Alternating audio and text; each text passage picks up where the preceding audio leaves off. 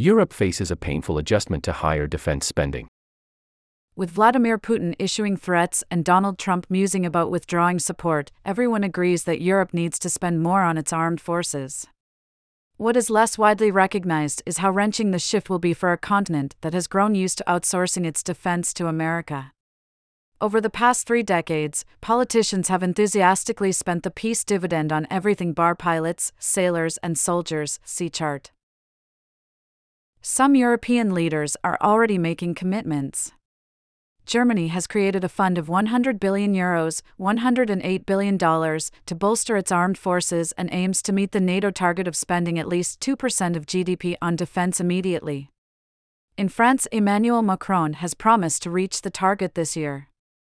Compared with their pre-pandemic average, the continent's NATO members, and Canada, have already increased defense spending by about 0.26 percentage points of GDP, together hitting a new average of 1.7% of GDP last year. Yet in most cases, even 2% will not be enough. Decades of miserliness take a toll. Many armed forces across Europe are in a sorry state.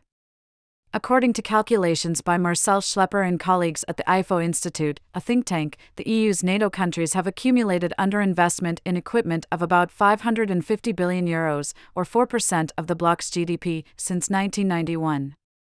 Boris Pistorius, Germany's defense minister, has said that his country's spending might need to reach 3.5% of GDP in order for its armed forces to rebuild their fighting capabilities. Spending requirements would be lower were it not for fragmentation among the EU's 27 armed forces, which all favor different kit and different ways of buying it. Manufacturers will struggle to leap to attention.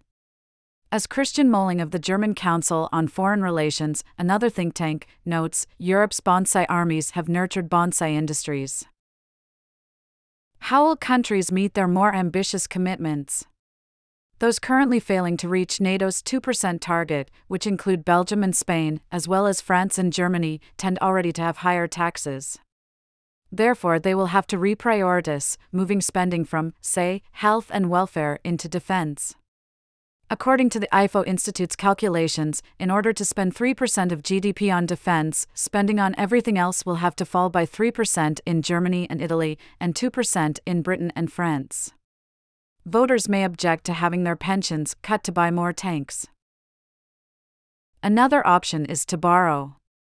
Although few economists would normally support funding armed forces via debt, since it is just the sort of regular spending for which taxes are designed, the current shock may warrant bigger deficits.